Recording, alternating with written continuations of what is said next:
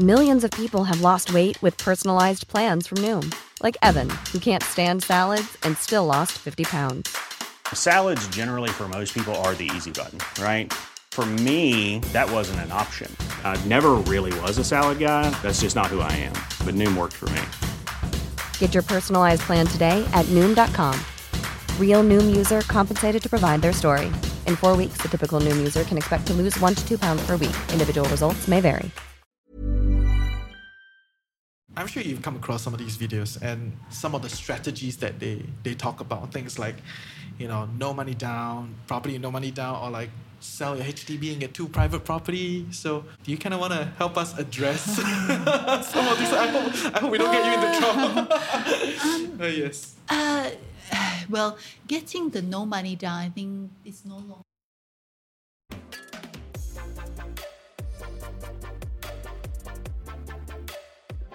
Hey Coconuts, this is Reggie, aka your Chief Financial Coconut, and I'm taking over Andrew's slot today, so it's real good because he's on a holiday. I'm finally having some fun after 2 years. I hope you are traveling too and having some fun. Good stuff on you.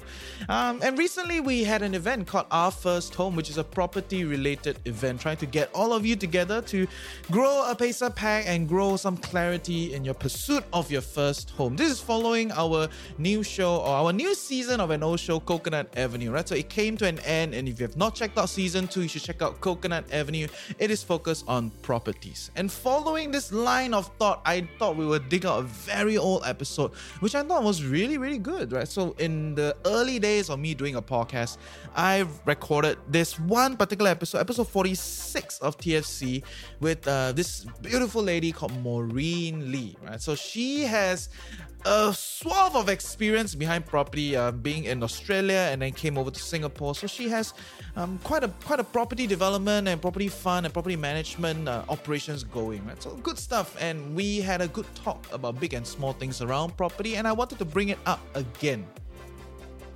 So we went over all things, right? From whether the Singapore property market is worth looking at, where the prices keep going up. Should Singaporeans invest in local property?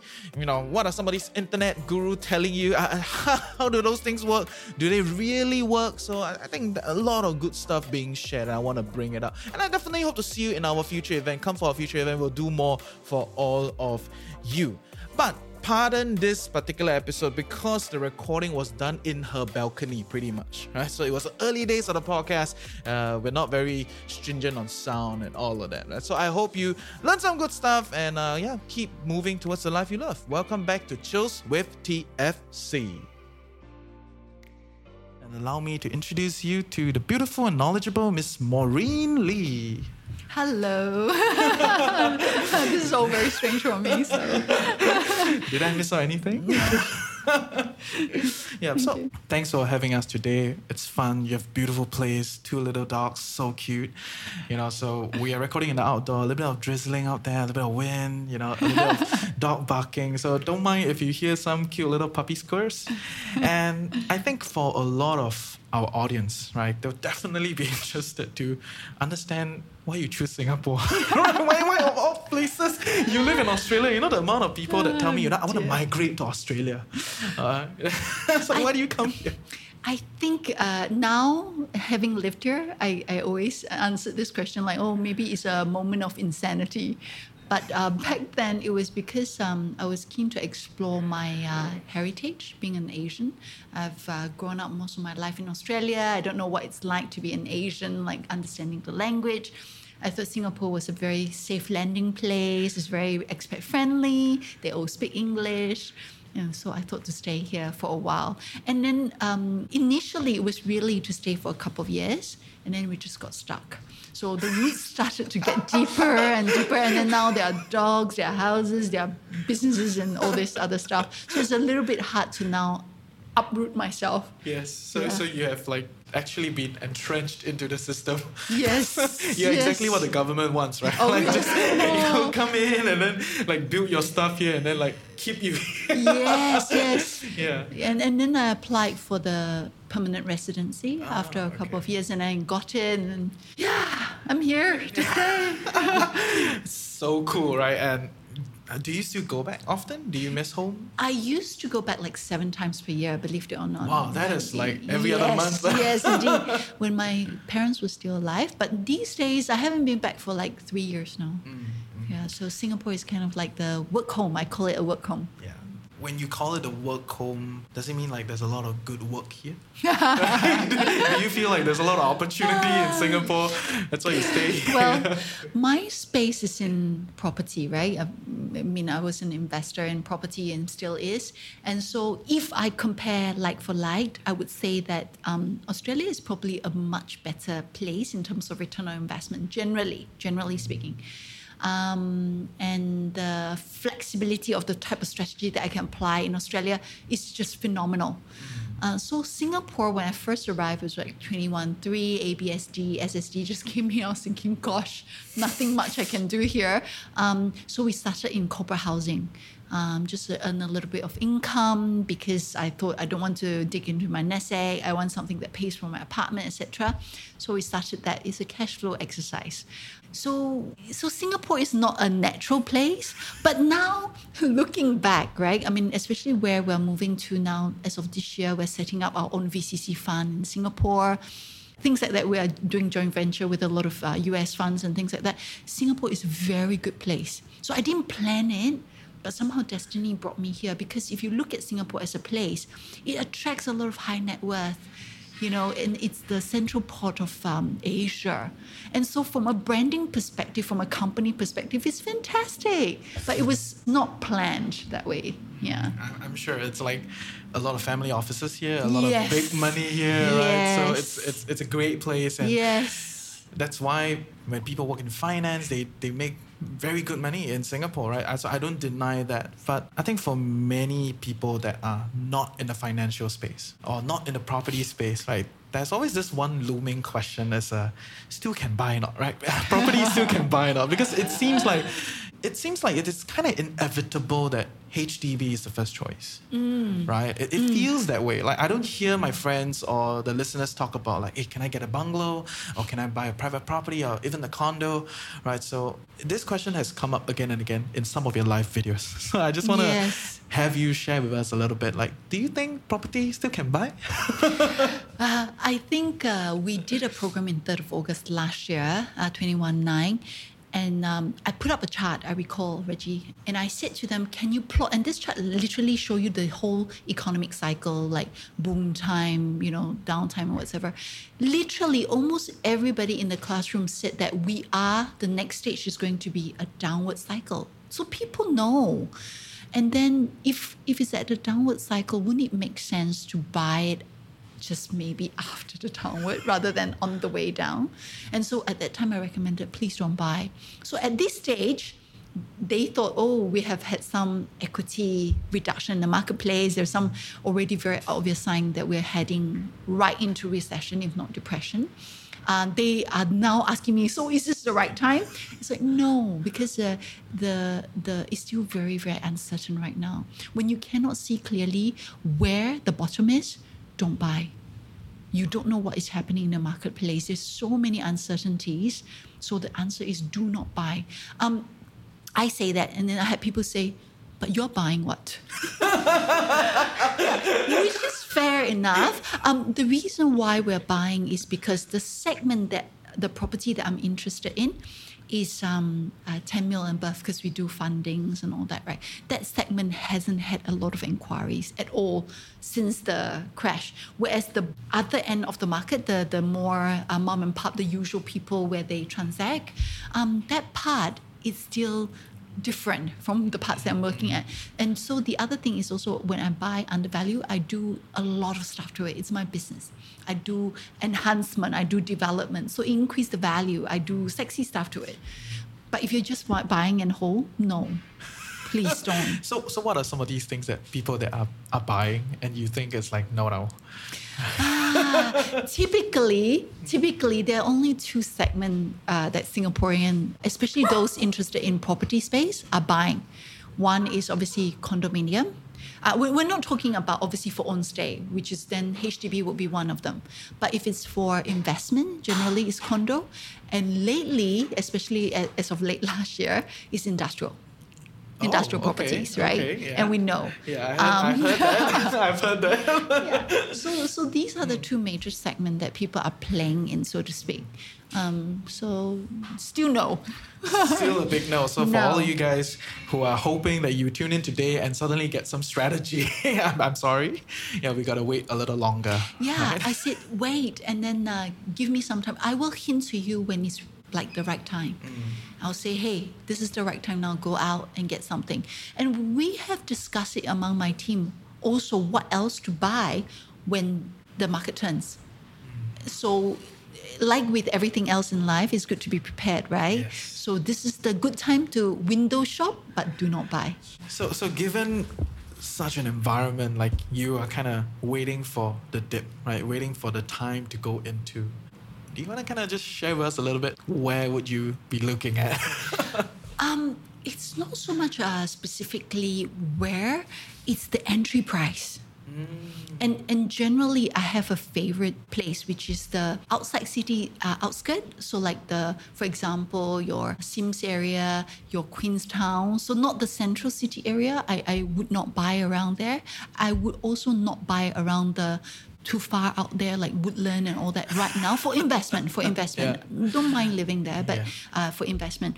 The only exception to the rule is Jurong. Even though Jurong is considered more supposedly outskirts, but its behavior is more towards the mid portion.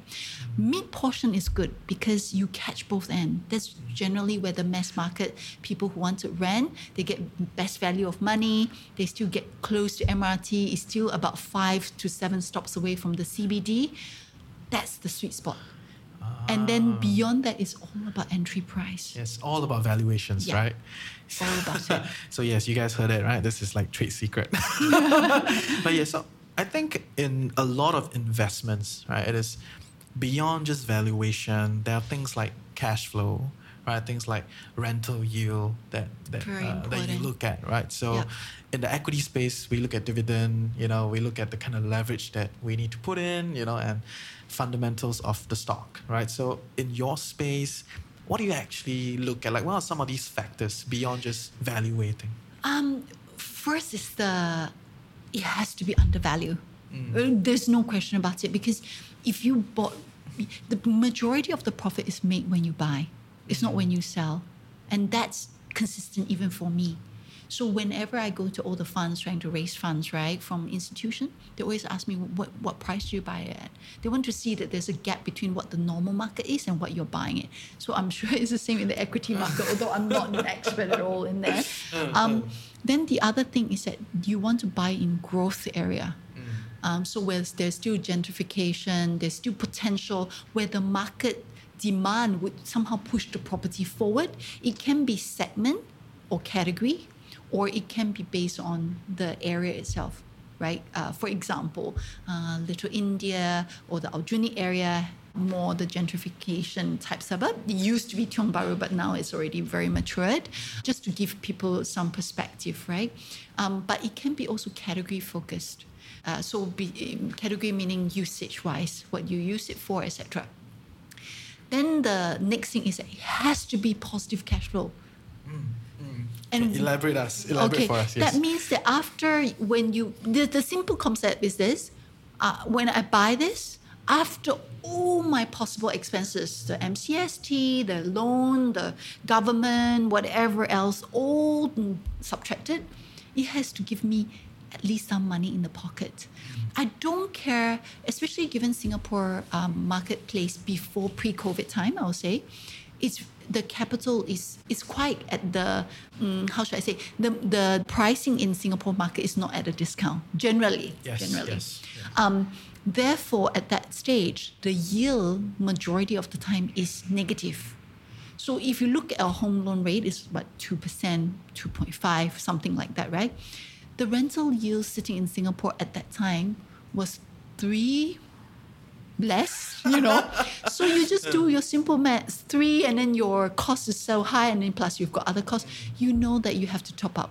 Yes. The only thing subliminally insulating the Singapore public from knowing this is because of something called CPF top up. Okay. So because every month you actually need to top up money, but because it comes up from your CPF, it didn't affect my lifestyle, so I'm still continuing. But reality is, I asked you, Reggie, would you start a business investing $200,000-$300,000 and then not make money and still have to top up every month? No, man, like, Yeah. it's crazy, And right? that has been happening in Singapore market for a long, long time. Wow. In our resi market. Wow, and that's for you guys, man. Like you heard it, right? It's definitely challenging when you are in such an environment, right, where you are negative yielding, and in any case, something happens and you need to pay up for it, and you cannot afford, then you become a distressed property. Correct. Right. Because if we go back to the father of all these like passive income, and all that being Robert Kiyosaki, right? He talks about like passive income giving you freedom and what is an asset. Well, that's really not an asset at all. It's detracting you from your retirement, because the moment you lose your job, you can't fund this property. So then you are stuck as a slave inside this. Now, there's only one instances where this kind of strategy work, where you top up, you still want to buy. It's when the growth, the capital gain for your property far outweighs what you have to top up. So for example, every year I have to top up, let's say $3,000 just to support this property, because what my tenant pay me is not enough to cover the cost. But I know that the market is going upward swing, and I'm getting capital gain of $100,000 to $200,000 per annum. Of course I'll do it. Makes sense, right? Yes. But that's not the market we've been operating in. So When was the last time you saw something like that? before 21.3 in Singapore. Wow. So anyone who bought before 21.3 got it good. Okay. Post that, very hard. Okay. And you were just talking about, like, Robert Kiyosaki, right? So he's one of those guys that is like super contentious. Whenever you throw out his name, right, it's like, so which side are you on, right? Yeah. There are, he's quite synonymous with the whole like seminar circuit. Correct. Right, the Correct. people that Correct. appear in your Facebook, Correct. appear in your Correct. YouTube, disturbing you, Correct. and trying to sell you something, right? So Correct. I'm sure you've come across some of these videos and some of the strategies that they talk about. Things like, no money down, property no money down, or like sell your HDB and get two private property. So do you kind of want to help us address some of these? I hope we don't get you into trouble. Yes. Well, getting the no money down, I think, is no longer a secret. I mean, it used to be a secret when they It's first... all over Facebook now. Correct. I mean, they all know that it's now like a bit of a crowdfunding exercise. I get all my friends involved, and then I'm the one who operate the building. So I have it no money down, but not my friends. They all had to put in something. The issue is all coming down to this. The contentious thing is about this. Let's say if I'm on $3,000 income per month, and generally if I've just graduated, that could be the salary I'm on. If I own a couple of these, so I didn't put in any capital, I got all my friends involved, I rented out. Supposedly it's supposed to be positive cash flow if it's tenanted. That was the assumption. But let's say if it wasn't tenanted for any reason, like a few months. Like now. Yeah. And I have quite a few of this. And I'm on $3,000+ income, which is not a lot when you're considering the mortgages for most of these. It's dire, the situation. Yeah. And that is what people will be confronted with. Yes. And essentially that is what, for like a better way to put it, they don't tell you, right? When they sell you the course, they only show you the beautiful side, all right? But the reality in all investments is that we need to hedge the down, right? We need to be cognizant about what is the downside. Correct. Right? And this is exactly the downside that we've been talking about again and again, when you're highly leveraged and you cannot afford. Correct. I do want to say though that if I was like a young niece, right? I call it young niece, who went through one of these courses, it would definitely add value to my knowledge about, because they debunk a lot of the mystery about how to get loans, so there are value to the course itself. But the strategy, the risk side of it needs to be emphasized, because really you can easily face bankruptcy and that kind of issue. But what it does teach about how to get loans, how to, those are valuable. Okay, so I get what you're saying, but I come from the grounds that $3,000 should get me a lot more information. You know what I mean? Like I would be happy to pay $30 for a book, something like for whatever you just talk about, like how to get loans and how property investment is actually structured, Yes. right? That for Yes. a book, more than happy to do that, right? Right. Or sign up for a podcast, more than happy to do that. Right. But to sell me this idea, right, that this is a tested, proven system, right? You just sign up for this, you're gonna make money, and charge me $3,000. I'm not comfortable, and you don't need to respond for Yeah, this. no, that's okay. I would say this. You asked me before about, the different things one would do to extract profit out of a property. The thing is that to extract extraordinary yield out of a property, even in the markets that we're in, you need to treat property like a business. It's no longer a passive thing that I do on the side, buy and hold. This is not the market. So for those people that they're teaching, the missing link is how do I then operate this property that I bought in a business format so that it's extracting me income. And that part is unfortunately not taught. Yeah. And I would add on to that to say that they don't know.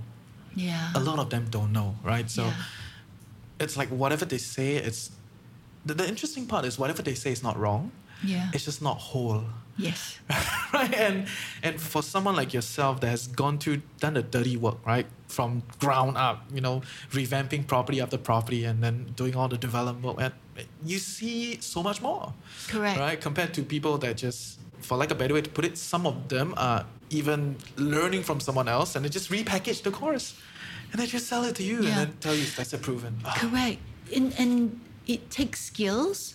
And also the other thing is also that there are risks. There's no guarantee. There's no guarantee that the whole thing will be full unless you have done this multiple times and you know how to enhance the property, you know how to extract yield. It's like a business. Yeah. So that part, unfortunately, It's just not talked about. it's not talked about. Yeah. For like a better way to put it, those are the real trade secrets that people in the trade are either too occupied to share with you, or you're just not connected enough, right, to understand these things. Correct. And that's what I tell people again and again. It's like your biggest opportunity would probably be closer to you than you think. Correct. Right, because you're deep in the Correct. sector. Correct. Right? Correct. So it's like if you're an accountant, every day you see a lot of accountants very jaded, right? Then okay, that is an opportunity. How do you solve that jadedness? Correct. Right? Correct. And not jump into the property market. Correct. And I think that because I think people are generally trying to find ways to earn more income with minimal capital, and they want guarantee and they want low barrier of entry, then this become a very natural tendency. So then people peddle out things like co-living. How do you do that? Which is what you alluded to with the rent-to-rent strategy. There are also risks involved with that, which is why as a company we never enter into it. I always say to the people within my mastermind, if you own the property, go ahead, do co-living because you own it. There's capital upside to it. You are paying off your own loan and that capital upside is worth something. Don't go out and rent where you have monthly commitment. The landlord doesn't care if your place is leased out or not. And then plus you've put in deposit, you need to renovate the place. There are damages definitely done to the place, right? And so if you have like 4 rooms co-living, 1 is not leased out, which is going to be very common, especially now in this current market, you could be either in break even, if not making a loss. Hiring for your small business? If you're not looking for professionals on LinkedIn, you're looking in the wrong place. That's like looking for your car keys in a fish tank. LinkedIn helps you hire professionals you can't find anywhere else, even those who aren't actively searching for a new job but might be open to the perfect role. In a given month, over 70% of LinkedIn users don't even visit other leading job sites. So start looking in the right place. With LinkedIn, you can hire professionals like a professional. Post your free job on linkedin.com/people today. Then again, Which is exactly what some of the investors are talking about with WeWork. Exactly what they do, right? But maybe at a much grander scale, right? They rent longer. Of course, some of the properties they buy, but for a lot of properties out there, they're actually renting to rent. Correct. Right? But if let's say that is not a valid strategy for young people like myself, mid-20s, early 30s, what can we do, right? If we are really vested in the property space and we really want to do something in property, I don't know why but if we really want if you've never done anything in property, why would you be super vested, right? Probably some ideology that's been peddled again, right? But if let's say people really are interested in the property space, for someone that is time rich, cash poor, what can we do? Okay, this is the part that we need to get very, very real, right? There are two ways that you make money out of property. One is your rental yield and one is your capital gain. Rental yield is absolutely necessary to give you the holding power and hopefully in the right market element, give you some pocket money. But if you're talking about passive income, retirement, you need a lot of this property in order to put you into that space. And Singapore hasn't been in that market cycle that you can do this unless you do it like a business. And even then, there are inherent risks, I'm telling you, with it, which we do it as a business. And I'm telling you that because we do it as a business, we're professional. We know the risks. And I can't even say that, hey, so come in, newbies, and do that. So I would not recommend that. But what is very real is that property is a very good place to accumulate wealth. There is no other, or in my limited knowledge, there's no other things which I like. The things I like about property is that I could put in, let's say, $200,000 into a property. In the right market, assuming I buy well, suddenly I could find myself 1 or 1.5 years' time having profit, or in Australia, I can get like $400,000 or $200,000 profit in the right market, assuming I buy well, which will take me forever as a young person earning my income to accumulate that kind of equity. But that equity is my nest egg. It's worth a lot of money. And if I have multiple of this nest egg, can you imagine? So that is what I wanted the young people to know, that that's what you should be accumulating. That equity is worth something. But do not use property as a vehicle in Singapore, for now anyway, as a way to generate income. Unless you're professional, don't. Cool, I get that. So essentially, that is the power of leverage, right? Because mortgage loans are so much cheaper, right? Because for some reason, the banks value property as a decent asset, to back the loans. So broadly speaking, across all the asset classes, when you use property to make loans, it's much cheaper. Yes. Right? And that's why you can potentially ride that capital gain. Correct. If there is that Correct. movement. Right? Correct. And the thing that I like about property for my purpose is that it will never become zero in Singapore, because you can't from one day find out, oh my gosh, it's like I invested 200 and it's all gone. It's there, you can touch it. It's just, we might go through temporary correction, or even if you buy badly, you might, meaning really badly, you might sell it at a loss. But there is still money in there. It doesn't disappear. And so that's why I think that's how I would do it. And so if, I don't know if you are okay if I touch on this topic. So if I was a Singaporean in my early 20s, I would use other format to accumulate my cash flow, my day job, my other things. But I would use property to accumulate my equity for this market, right? And given that you might say to me, hey, Maureen, I just say that you say don't buy, blah, blah, blah. It's true. But and this is the part that I'm different from Robert Kiyosaki. He said the house you live in is not an asset. It's not an asset in that it doesn't give you income. Totally agree. But it can in some rental format. But it does give you equity. And equity is a beautiful thing. Why is it that majority of the wealthy people park their money into property? Is because of equity. They want the sudden acceleration of their wealth from, I only put in 200,000, suddenly it's worth that part. Yes. For lack of a better way to put it, there will never be another Orchard Road. Yes. Right? There will Yes. never be another Marina Bay Sands. Correct. Right? So when you get it at a good price, at a good Yes. time, best if you got some inside deal, get some distressed, Yes. but that is complex, Yes. right? And if you're there and it's always there, right? Yes. And you have it, right? Yes, and it does when you go through the upward swing. I mean, you've my very first property, and this happened in Singapore as well. I bought a set of property for $400,000. I sold it in 18 months' time for $800,000. Oh. I was in my early 20s. There's no way I could accumulate. I was running my own business and it was generating good income. But for me to accumulate $400,000, it would take me forever. I get it. I totally get it. It would take me forever. But yet, with that, it gave me an in. And then I was thinking to myself, Reggie, like, oh, how many of this can I own? Yes. Right? How many Yes. 400,000s can I make? Because that will put me into a position where I can retire. Yes. Right? And that is definitely one of the concerns from people when they are trying to invest. Correct. Right? The general narrative out there is so that you can retire.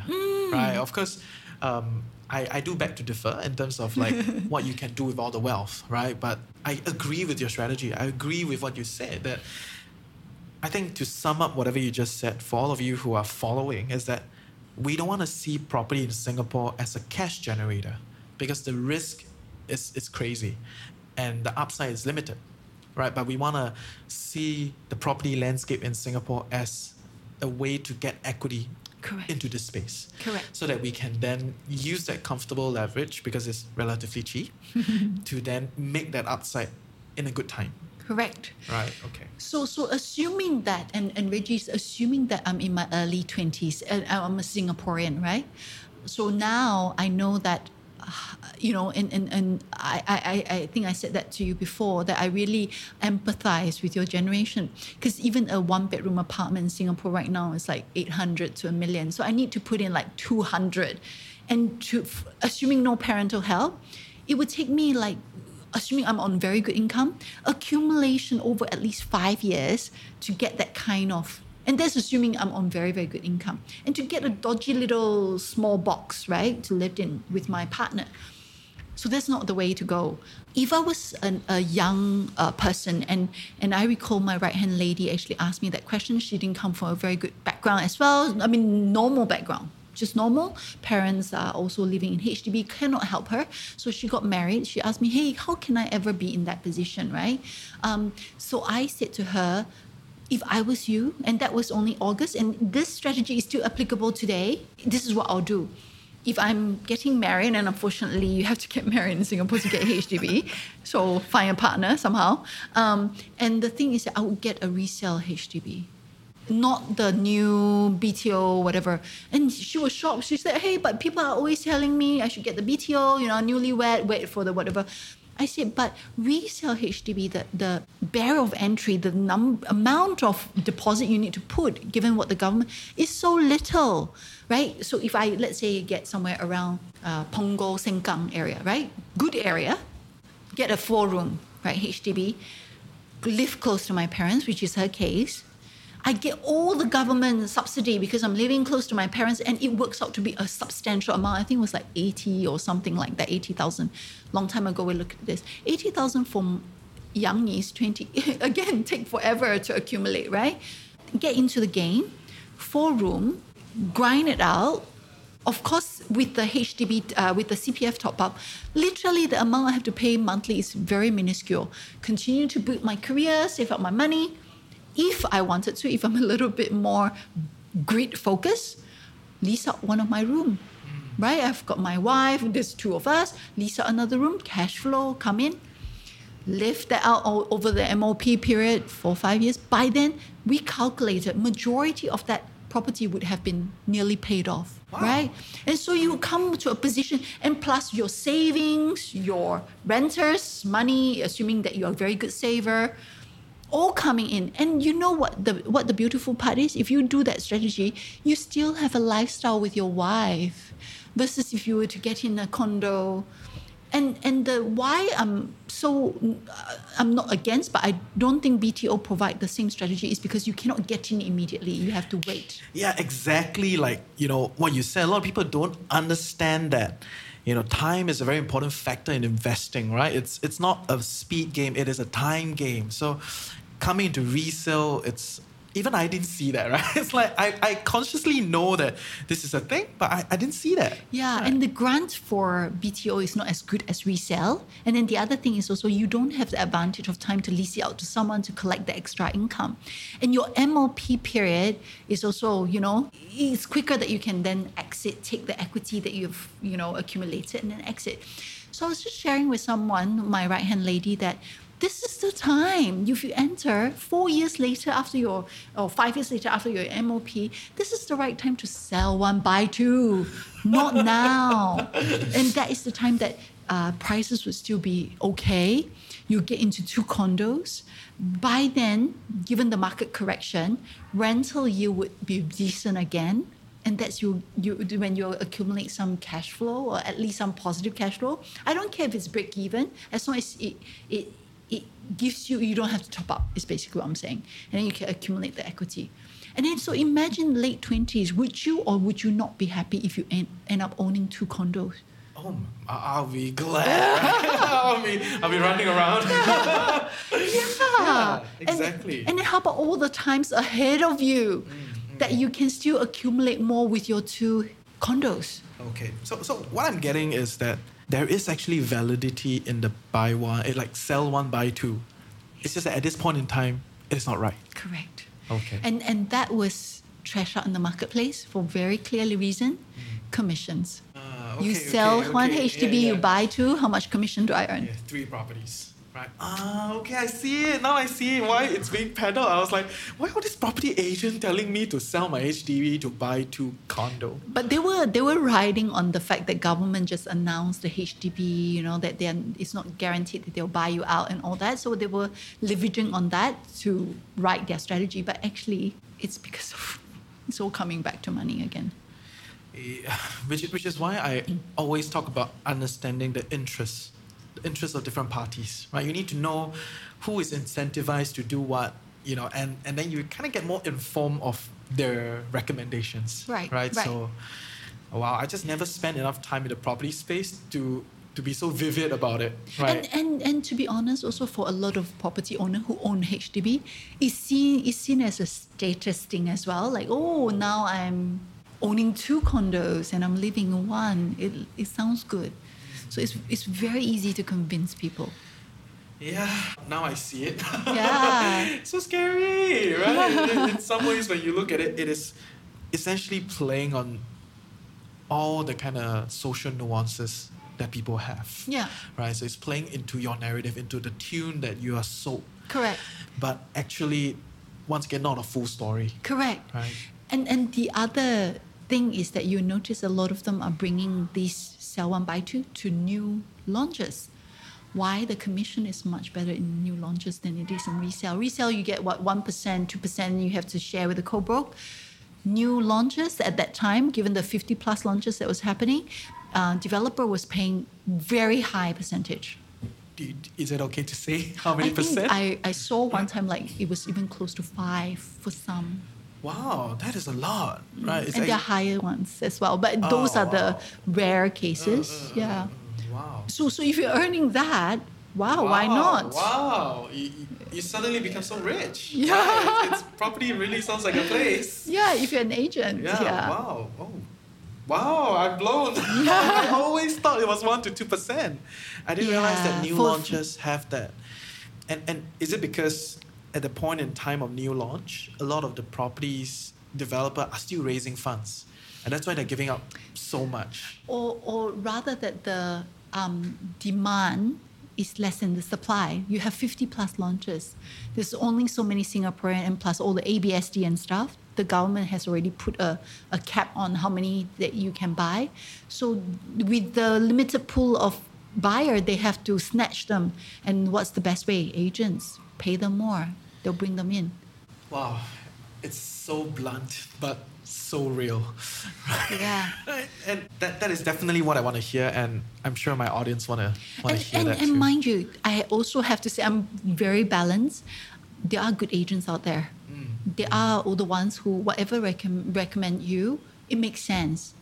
I work with some of them, right? But then majority are not like that. Yeah. So that is actually one question that people ask me a lot. How do I choose the right managers?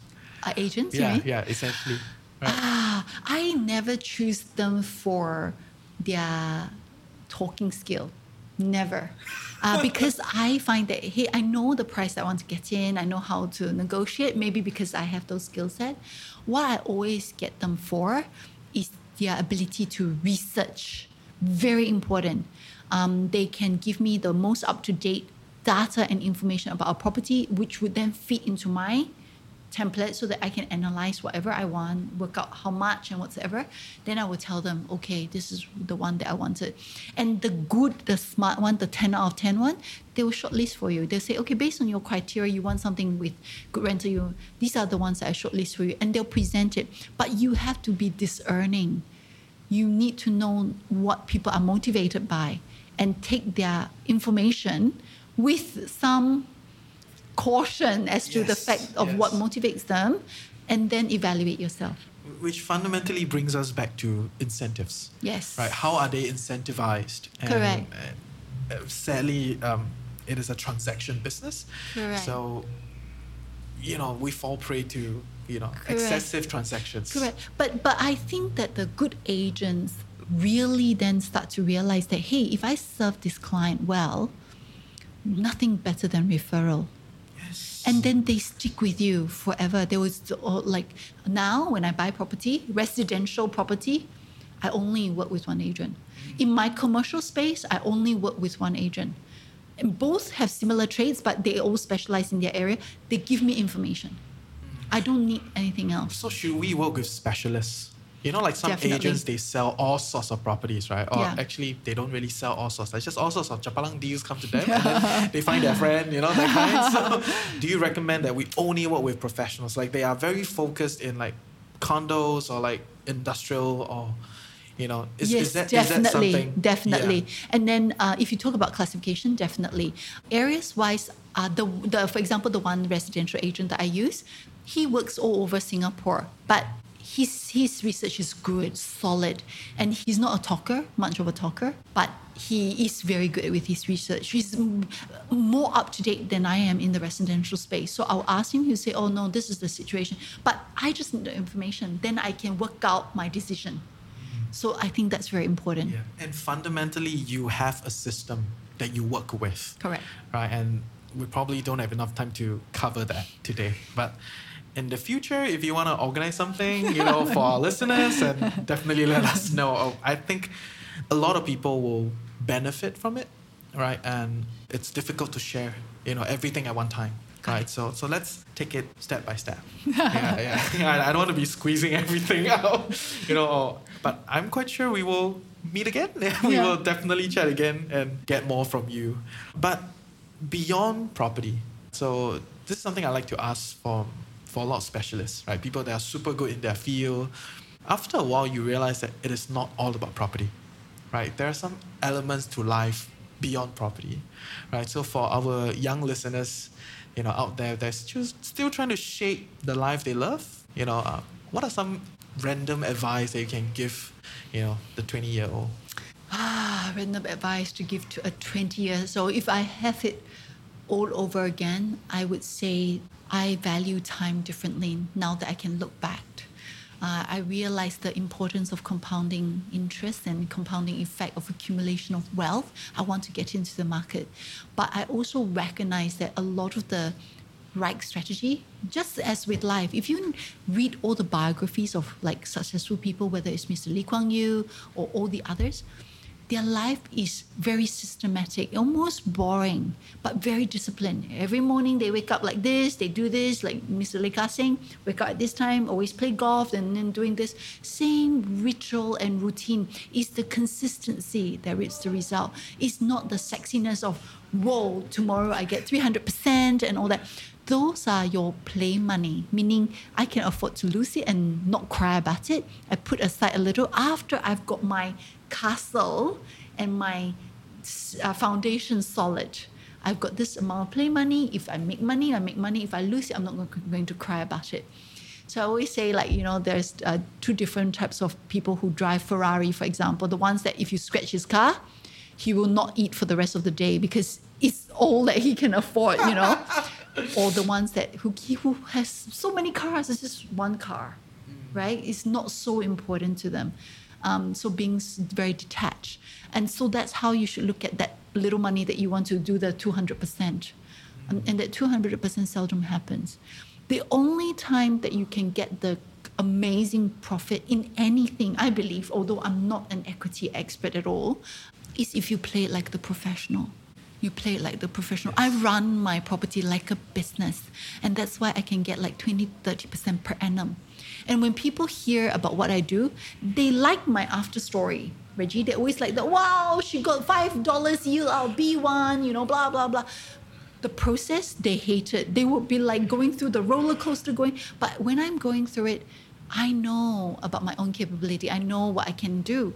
But for them, it would be like so horrendous. Like, oh my God, you do, whatever. So that's what I say to them. Don't do that. Unless you intend to do it as a business, don't do that. Wow, this is exactly what I experienced, right? When people ask like, hey, how do you learn to pick stocks in the market? Then I'll be like, you sure you want to learn? You just want to make the money, right? You just want to make the profits. You want to make profits that we make, correct, right? But after I show you the system, how we do it, the kind of grinding work that needs to be done day in, day out, and, waiting and planning, and that is the crazy stuff. Correct. Right? And the thing is that I'm sure, Reggie, in your cycle of investment, there are times that you grip onto your chair. You are sick in your stomach because you've just confronted a situation you've never confronted before. But through sleepless nights, through research, through grind, you get through it. And then that makes you a different level of investor after that. Exactly, right. It's exactly like what you just said. Like recently, I just went through the biggest crash of the market, right? And I'm like, wow, for that 2 weeks, I'm like, 我不要再 invest 了. I want to quit this thing. It's so tiring, right? It's like, because a lot of things you're talked to about, right? And you're mentally prepared. Or you think you're mentally prepared until it really happens. Until it really hits your door, 10% Correct. down, 10% up every day. And I'm like, what the hell is going on? Got it. But that's what makes you who you are. Like then people will go, oh, my friend Reggie makes this kind of return. They want your return. They brag about your results, but they were never, and that you cannot, you have to write through it. Exactly. Yeah, you have to write through it. And the thing is that one thing, if they just learn this, whatever that they want in life, if they can just learn discipline. Discipline is a very boring thing. It takes a lot of grit sometimes. It's mundane. A lot of the time you can't see the results when you're doing it. You're like thinking, I'm crazy, I'm still doing this. It brings me pain. I can't see the results. But that is the thing that will separate you from the crowd. Nice. That is so important. That is so real. And that is so truthful. When you repeat, and repeat, sometimes you don't see it, but when you take a step back, you're like, actually, there is a lot of growth. Yeah. Right? And I think that is beautiful. Yeah. Thanks. Thank you. Thanks for sharing.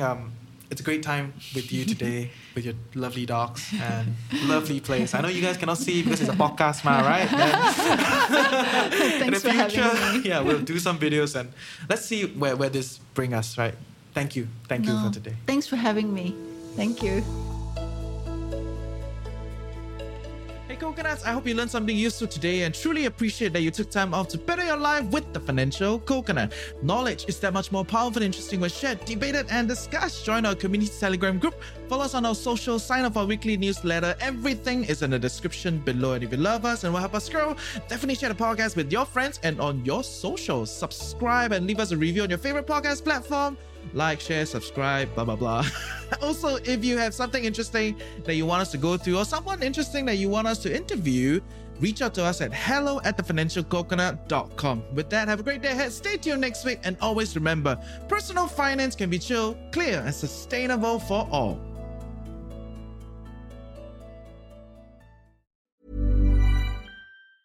Hi, I'm Daniel, founder of Pretty Litter. Did you know cats tend to hide symptoms of sickness and pain? I learned this the hard way after losing my cat, Gingy. So I created Pretty Litter, a health monitoring litter that helps detect early signs of illness by changing colors, saving you money and potentially your cat's life. Pretty Litter is veterinarian developed, and it's the easiest way to keep tabs on your fur baby's health right at home. Go to prettylitter.com and use code ACAST for 20% off your first order and a free cat toy. Terms and conditions apply. See site for details.